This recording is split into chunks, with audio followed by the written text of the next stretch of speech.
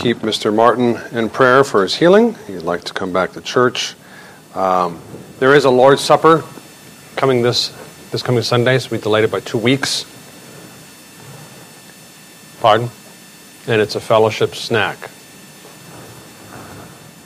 We have the call to worship, a call, the fact that goes out to the ends of the earth.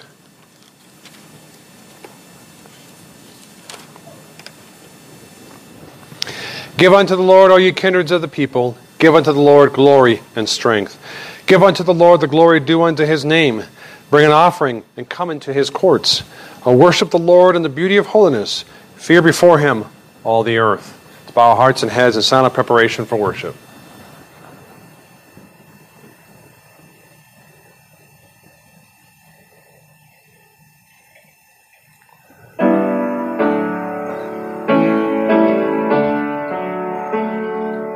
Hear our prayer, O Lord. Hear our prayer, O Lord. Incline thine ear to us, and grant us thy peace. Amen. Let us stand and sing Psalm 145C.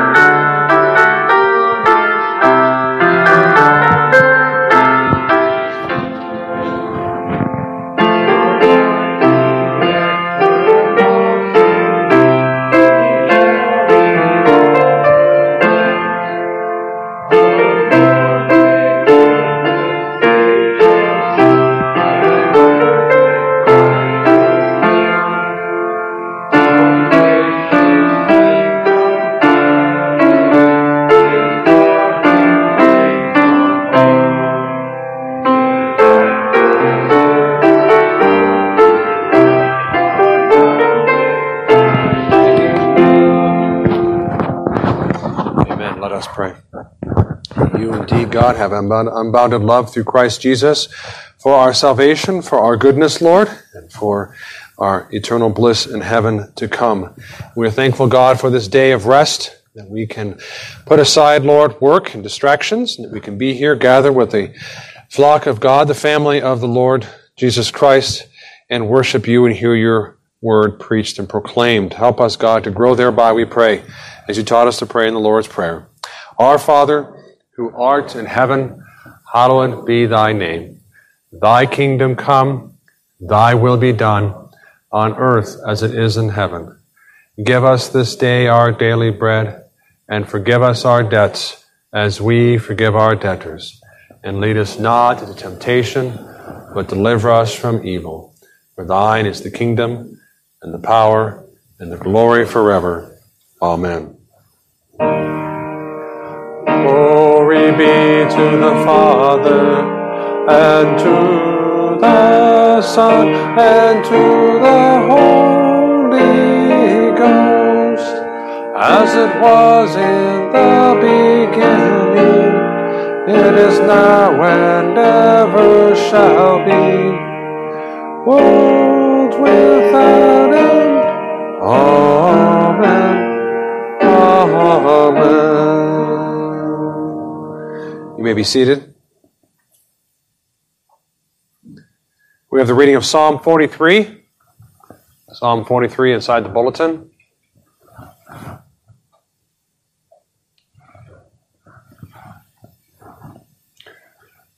Let us read it responsively. Vindicate me, O God, and plead my cause against an ungodly nation. O deliver me from the deceitful and unjust man. For you are the God of my strength. Why do you cast me off? Why go I mourning because of the oppression of the enemy? O send out your light and your truth. Let them lead me. Let them bring me to your holy hill and to your tabernacle. Then I will go to the altar of God, to God my exceeding joy. Why are you cast down, O my soul? And why are you disquieted within me? Hope in God, for I shall yet praise him, the help of my countenance and my God. And so we read here of his response, part of his response, as we know elsewhere in the Psalms, what he does when he is in difficult times. In crying out to God, obviously, you can do that anywhere. But he says in verse 3, let them lead me, let them bring me to your holy hill and to your tabernacle and to the altar of God, which is the Old Testament form of worship, public worship, as we are doing now without the altar that has been cast aside with the coming of Christ Jesus. We can do the same thing if we understand the significance. Let us pray. So we do come before you, Father, Son, and Holy Ghost, glorious three in one, you who are our Creator, our King, and our Lord, love us with an everlasting love and are vindicating us through Christ Jesus. And as we struggle, Lord, with our cause against an ungodly people, we cry out for deliverance against unjust men and from our own sins. We're thankful through the work of Christ Jesus on the cross that we have such deliverance in our justification and an ongoing deliverance in our sanctification that will come to fruition when Christ Jesus returns. We thank you for your light and your truth through the Word of God, through the church, Lord, who has mediated that truth through the preaching of the pastors and through the ministrations of the members therein as they talk to one another the truth of your Word, and to unbelievers, God, to exhort them to repentance of Christ Jesus, to see the light and to flee the darkness of this world.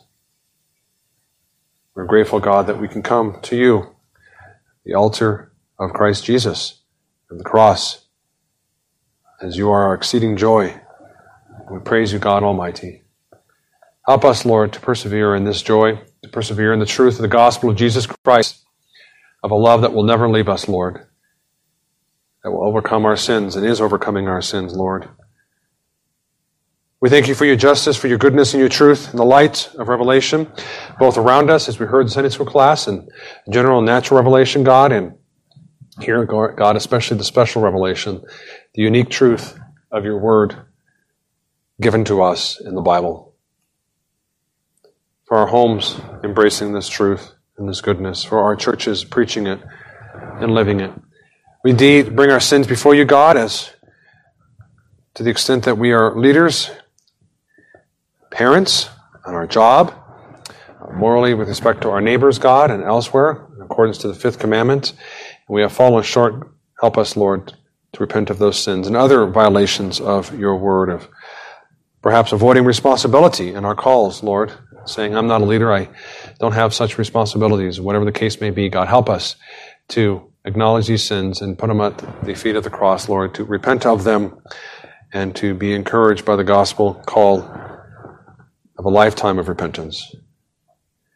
Indeed, God, we pray for justice across this land, for the local police, for the judges, for, Lord, the laws of our county and cities to be righteous and holy and good in accordance to your word, to expose the darkness and the lies, conspiracies around us, God, locally and statewide and nationally, God, We're thankful that some of these things have come to light.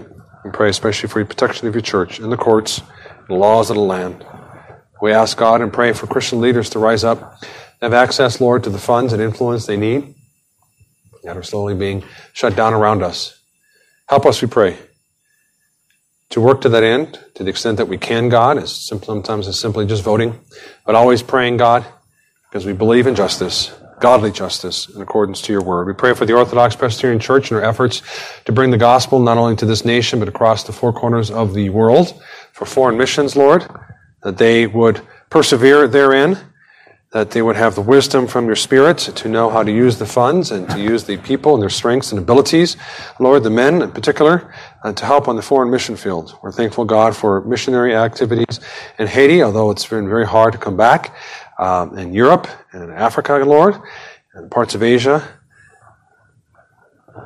We pray for the preservation of your truth through these pastors and the building up of local congregations with local people and local leaders to rise up and to lead their people and to preach the gospel of repentance and faith to a lost and dying world around them. And they understand their culture, they understand their people, Lord, enough to apply and give the right promptings, Lord, and provocations thereunto to the truth of repentance, of acknowledging their sins, and embracing Christ Jesus and following him all the days of their life. Help us, Lord, to that end. You've used us over the many decades as a small denomination. We pray for the effort of other churches of like-minded faith as they try to bring the gospel to the world around us, across the foreign world far away. They too would prove fruitful and faithful to you, God Almighty. We pray for our particular church and her outreach and her growth. And Lord, not only for our growth, but for the growth of our presbytery, the regional church, and the various churches here in Colorado and the Dakotas, Wyoming and Utah, that you would be with them as you are with us, that you would help them grow numerically and spiritually, help them talk to people they can talk to and their neighbors, give them, the pastors especially, access to more people and access to people to hear the truth of your word. Help them, we pray, to stand firm, to be protected from the evil one, to be obedient, to be leaders of repentance as well, Lord, as they see their own sins and continue to grow in obedience and sanctification. Father, Son, and Holy Spirit, we are grateful and thankful for the many blessings you bestowed upon us in this land, and especially for your church and your people. Help us, we pray, God, to live a life of holiness and obedience, always with a humble heart, acknowledging, God, our need of Christ Jesus, yet with a boldness, as we are encouraged, because you are with us, and that we are on the right side, not because of our own pride, but because you have opened our hearts and our eyes. And may we ever cling to your truth, we pray. For your glorious name's sake, for the expansion of your kingdom. Amen. We now the tithes and offerings.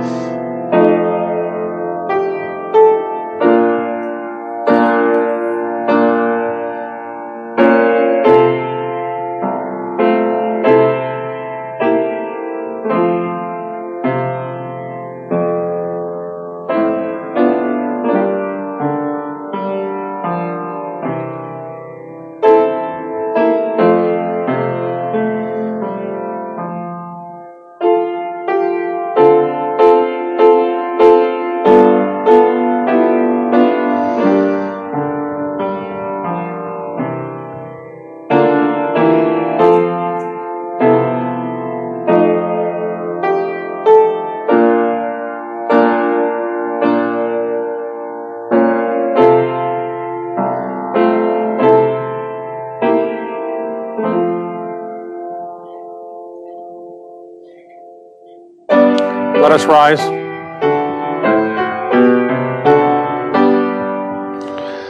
Praise God from whom all blessings flow. Praise him, all creatures here below. Praise him above, ye heavenly host. Praise Father, Son, and Holy Ghost. Amen. We're indeed grateful, God, as we praise you, and as we exalt and lift you up before the world, telling everyone and everywhere, God, that you are greater than all things and greater than us and worthy to be followed. We're thankful for these opportunities to give these tithes and offerings as an evidence, Lord, and effort, Lord, in our hearts to continue to show love and honor to you, that we may grow thereby, but especially for the growth of your church through these material means, we pray. Amen. While we are standing, let's go ahead and sing hymn 242 in the Trinity Psalter, maroon.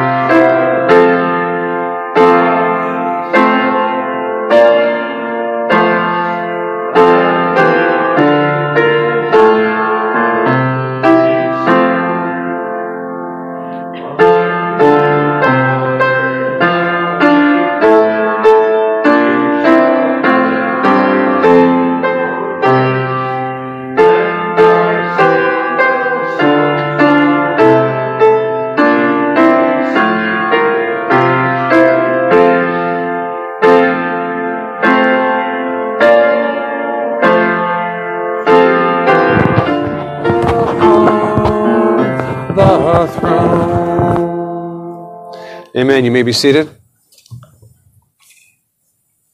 Let us turn to our Bibles to 1 Peter chapter 5.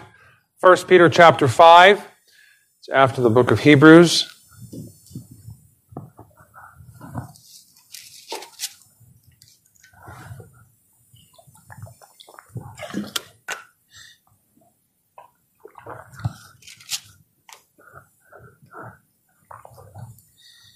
First Peter 5, verses 10 and 11.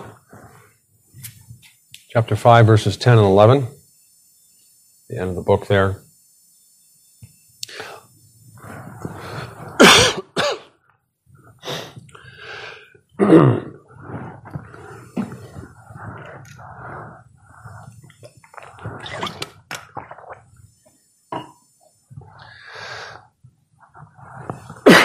Excuse me.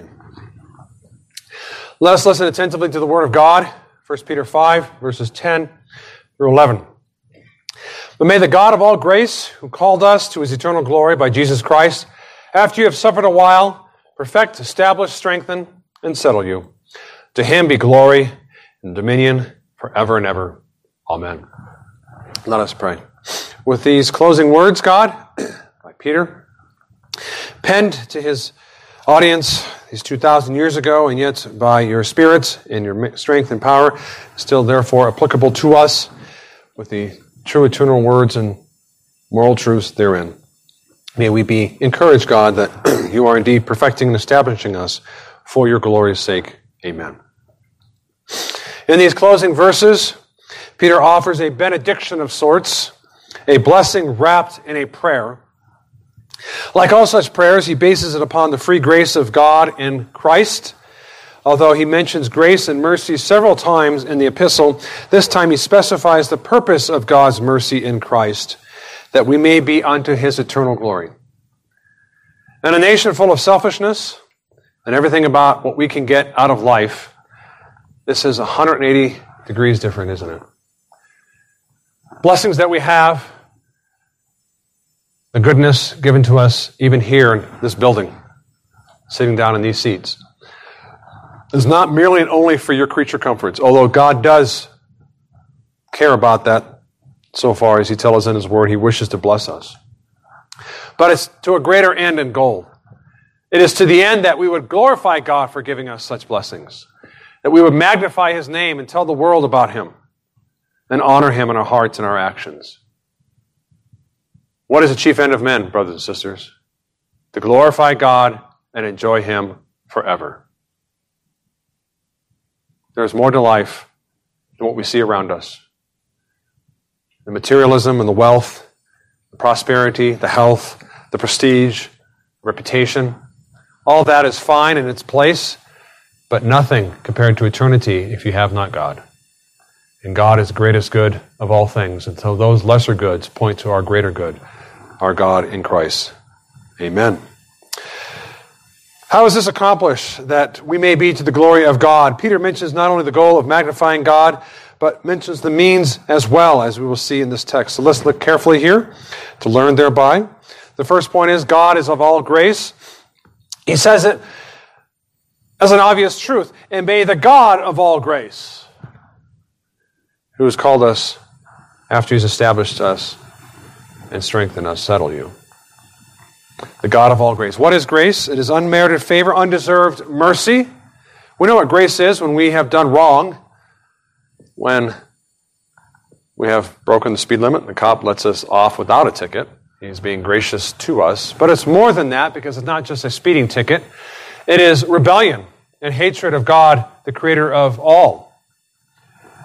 We know this in our families. If we have children and they hate us and despise us from a young age for the rest of their life, and we've done nothing wrong to them, we've showered them with blessings, we took care of them when they were infants, we fed them, we protected them, we stayed up late at night, we worked hard for them, and they still hate us. Rebellion in their hearts against us. It is worse than that with the infinite God. When the finite shakes their fist at the infinite, it's an infinite offense. And so grace, nevertheless, against that backdrop of depravity, of wickedness, of gross violations and transgressions of God's holy law, God in Christ says, I will save you anyway. You have a demerit. You should go to hell. You should be punished eternally for offending an eternal God who has eternal honor. But God said, I will save a people unto myself. That is grace. It is undeserved mercy and goodness towards us.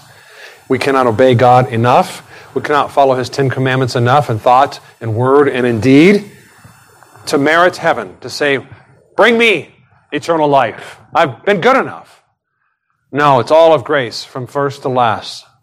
This is what he means when he says, but may the God of all grace, not some grace, not a little bit of grace, but from first to last, it's all of grace and God's goodness towards us, his good intentions towards us in spite of our sins and because of Jesus Christ.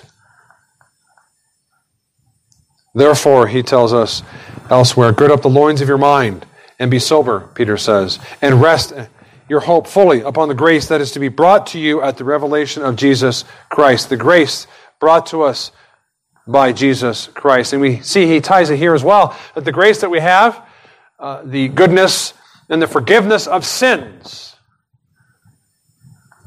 by God is attached to the idea of Christ, who called us. God called us to eternal glory by Jesus. Because Christ is also part of the grace given to us. God is the source of all grace. Every good thing in life, in fact, rain, sun, and sunshine and food and moisture is given to whom? To the just and the unjust. Wicked leaders and tyrants get water and food and sunlight as much as the most holy saint. That's because of God, not because of either one of those. He is especially the source of goodness and life in the Christian and for the Christian. And all things, in fact, are directed towards our good, as we're reminded in Romans 8. Everything in history is directed to the good of God's people and for His glory. Even if we can't always see the explicit connections. And God is behind all that. He is the source of every grace to the soul in particular. We know we are justified by grace. Even so, through one man's righteous act, the free gift came to all men, resulting in justification and life. The declaration in the law courts of heaven, as God is the judge, and His wrath against sinners, is assuaged and pacified because of the person and work of Jesus Christ, the second member of the Trinity. That is justification. To be declared righteous when we are still yet sinners. But that righteousness is not ours, but imputed to us, which is a legal term. They are used in the Bible. That's of grace, and all of grace. Adoption, Ephesians 1:5, having predestined us to adoption as sons by Jesus Christ to Himself. What? According to the good pleasure of His will. What's another word for that phrase? According to the good pleasure of His will. But grace, unmerited favor, mercy, compassion that works in our lives, not only giving us justification, but adoption, and we are brought into a new relationship with the Creator of the universe. And so we are separate from the world, and baptism separates us that, at least externally, and shows the world that we are different. We have a different God. We have a different family. We are the family of God. Not just this church, but all churches that name the name of Christ.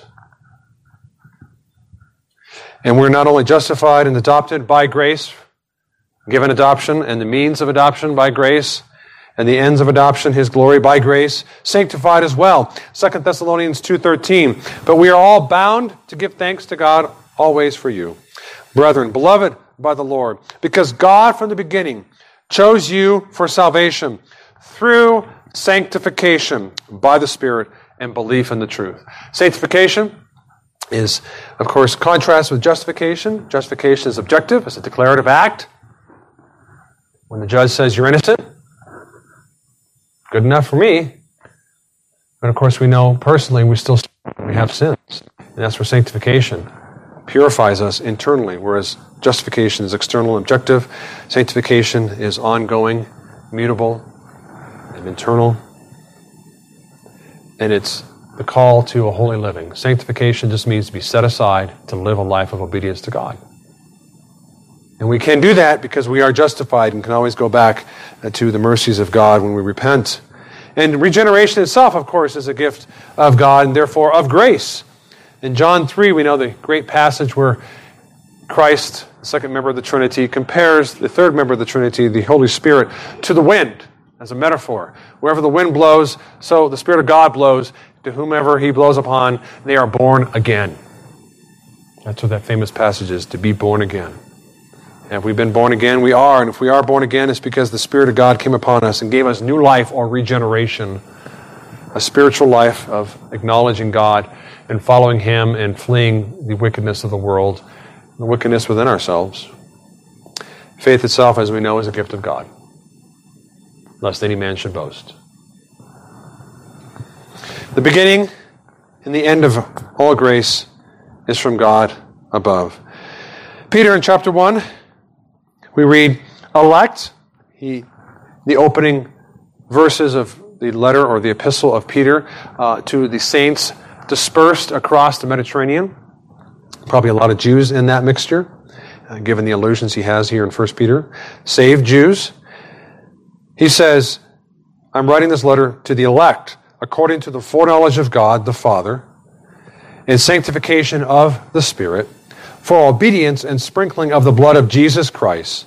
Grace to you and peace be multiplied. There we read of a threefold grace, the Father, the Son, and the Holy Spirit, the Trinitarian basis of our salvation. In Peter, it just says it so naturally. The Father has elected us, the Spirit has sanctified us, and the Son has saved us by His blood, the sprinkling of His blood. And so we see the fullness of grace and all that it is entailed in our salvation from first to last. It's all of God. And He calls us, therefore, to something greater. But may the God of all grace, and we saw what that grace entails, everything in the Christian life, who called us to His eternal glory by Christ Jesus, or in Christ Jesus. And so we are called by the Father, by and through the Son. They are coordinated in their acts towards our salvation, as we know.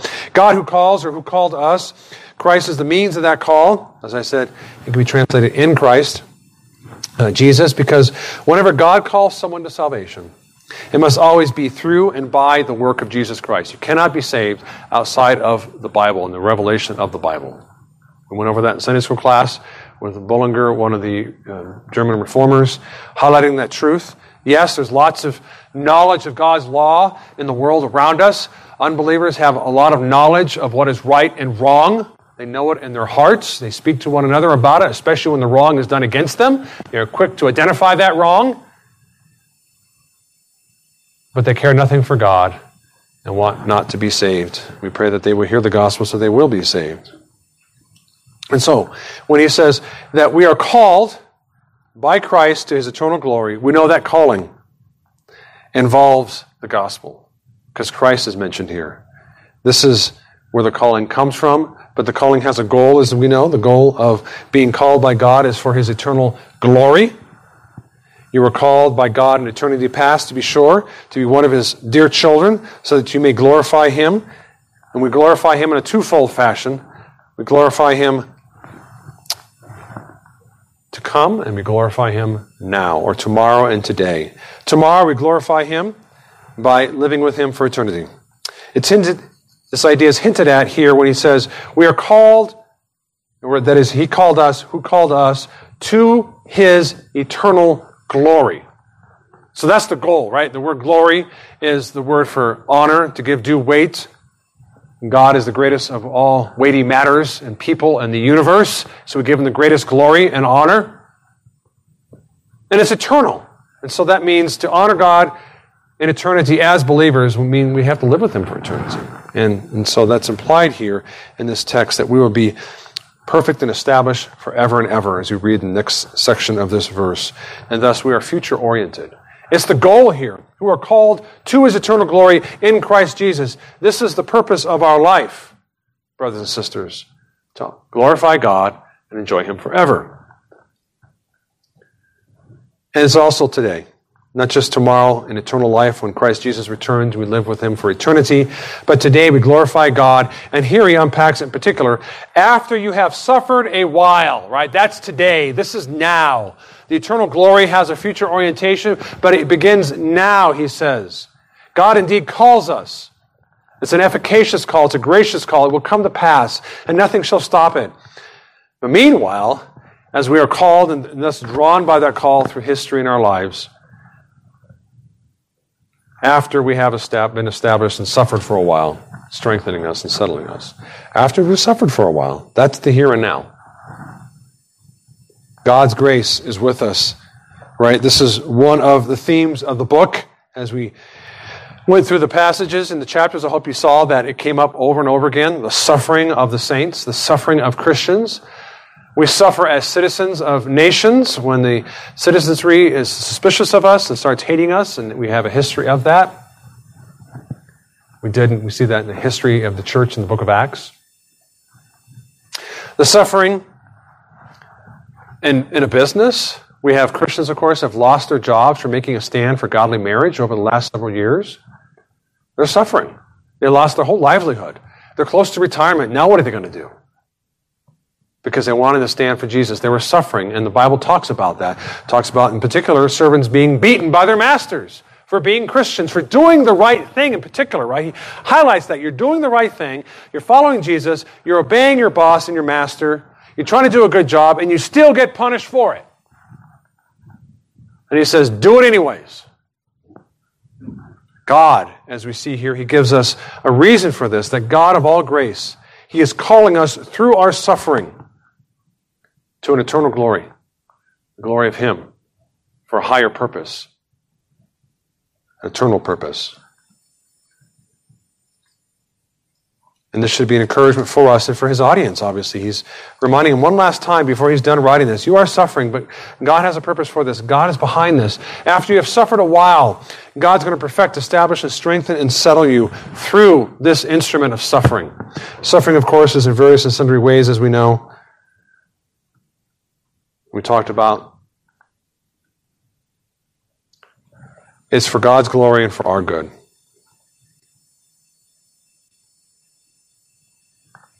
His glory as we show the world what it means to follow Him by doing the right thing regardless of the consequences, by believing Him when no one else will believe and trust in Him.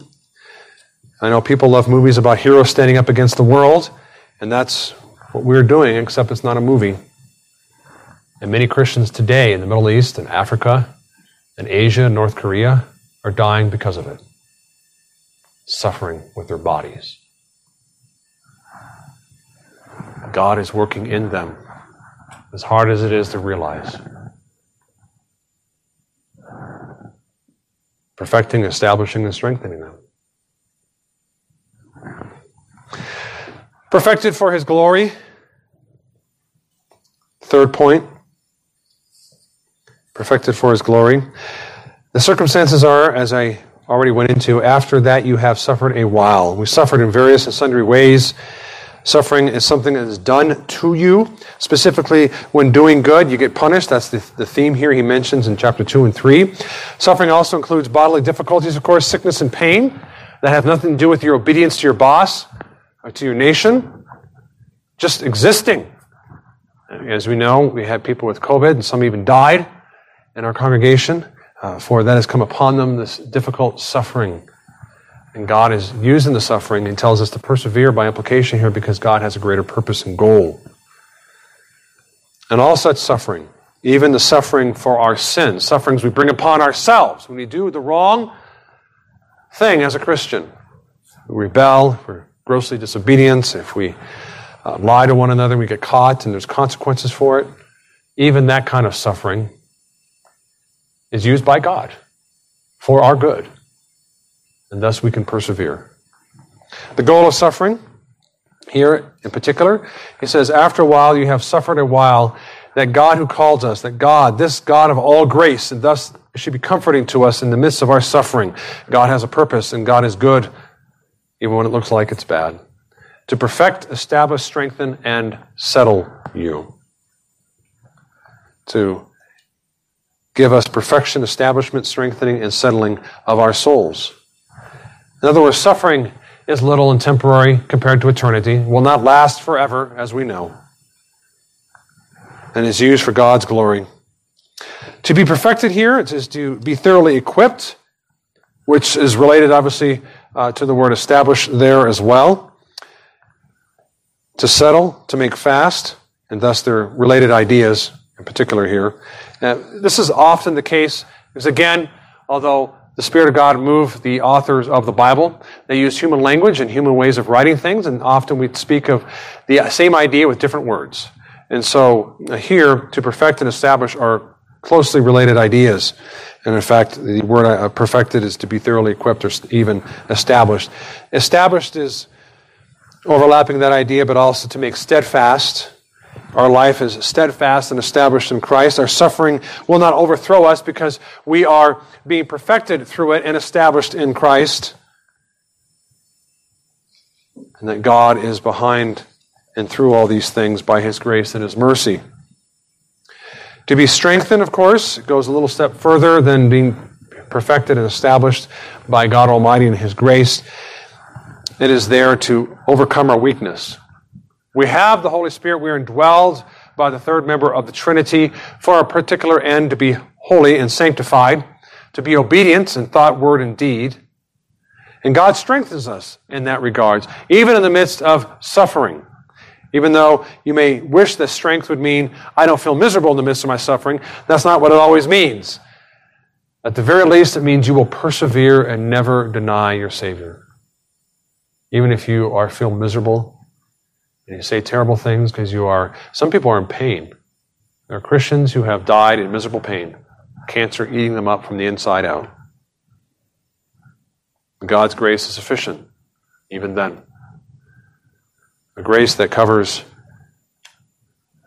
whatever spontaneous temptation we have in the midst of physical pain in our bodies, because that is God's promise to us. Settled is in fact a closer word, a synonym to established.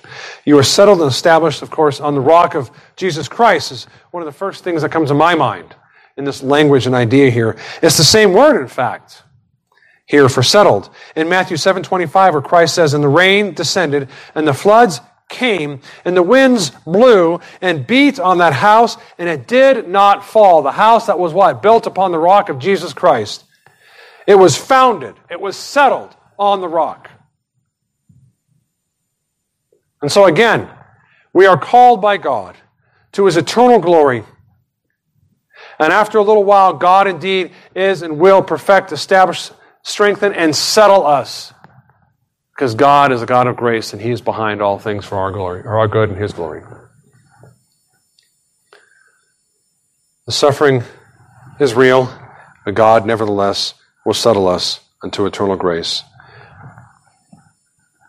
This is encouraging words for them in the midst of their difficulties, as a struggling new religion in the Middle East and the Mediterranean area. People finding out more and more about how strange they were. They have one God instead of a multiplicity of gods. And all these other strange beliefs. And Peter says, persevere, it doesn't matter. You can, and God is with you, and God has called you. When God calls, we will respond, even in the midst of suffering. And he gives this praise, a praise that should be on our lips here in verse 11. To Him be the glory and the dominion forever and ever. Amen. To Him be the glory and dominion. Again, our life is for God's glory. Giving God glory is to honor Him for all His goodness and His justice and His righteousness and all that He does. For recognizing Him and submitting to Him just for who He is.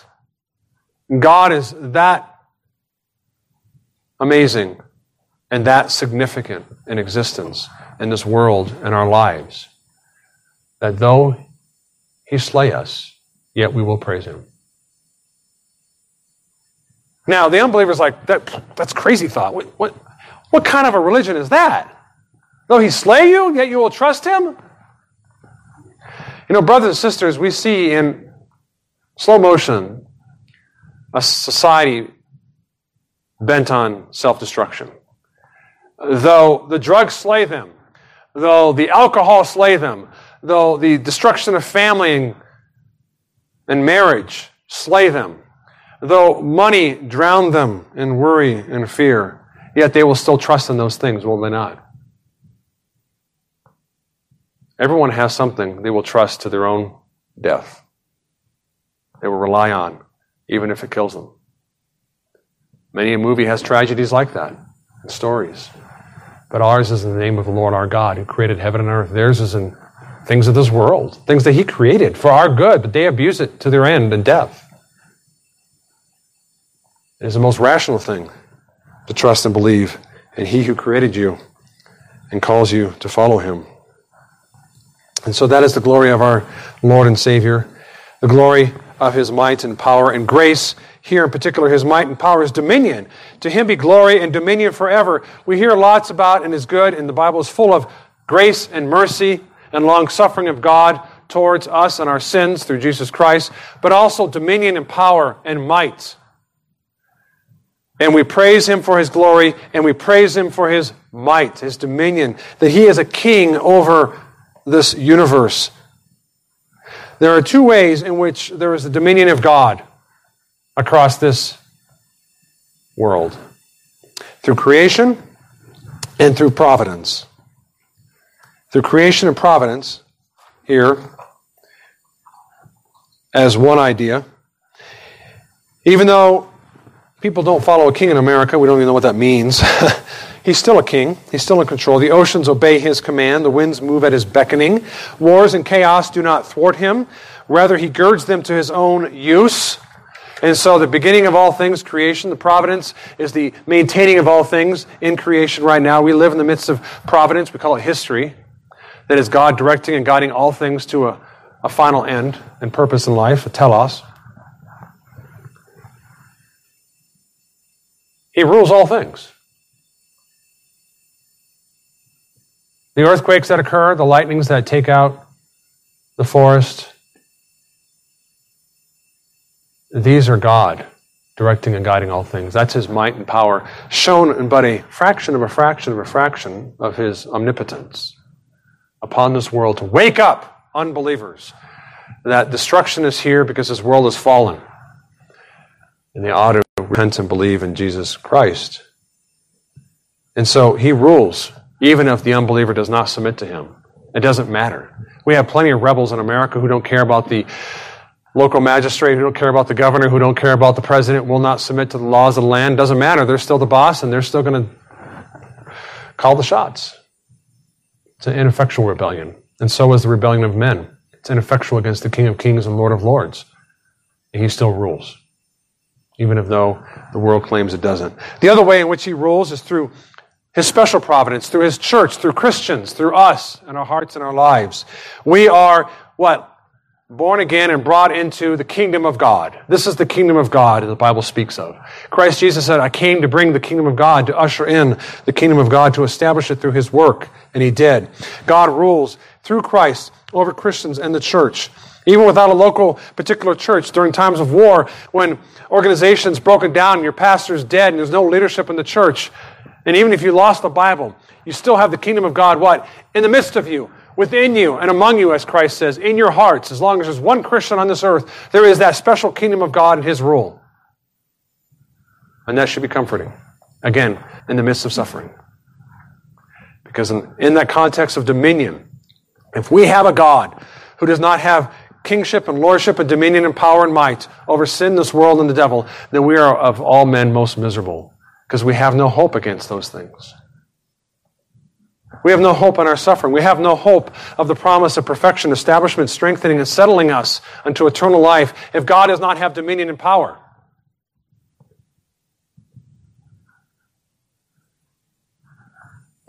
And he uses that dominion and power to perfect us and strengthen and settle us. This is why we are comforted and have hope, because he directs all things, both the good and the bad, for our good and for his glory. And he has dominion over all. Praise be to his name. May God bless us through our suffering. May God be glorified in our trials. May you be perfected, established, strengthened, and settled forever in Christ Jesus. And may we continue to glorify him for his dominion and his grace towards us forever and ever. Amen. Let us pray. And so, God Almighty, we come to you as our Father in the name of your Son and by the power of your Spirit of God. Desirous, Lord, to live a life of glorifying you, of honoring you, a life of sanctification, a life of growth, even in the midst of suffering, Lord. Various and sundry sufferings, to be sure, God, but it's real nevertheless as we fight against the world, the flesh, and the devil. Help us, God. May we be encouraged to live a life to your glory and for your dominion forever. Amen. Let us stand and let us sing hymn 236.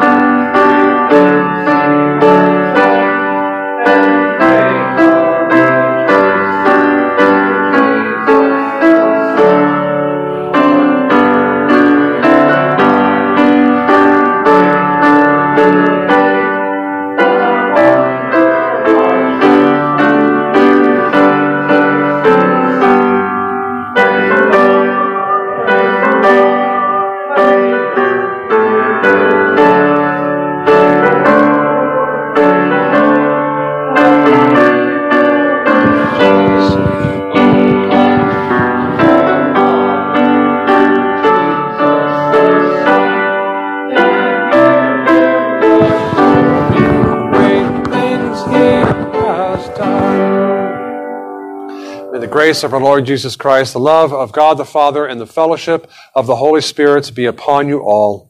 Amen.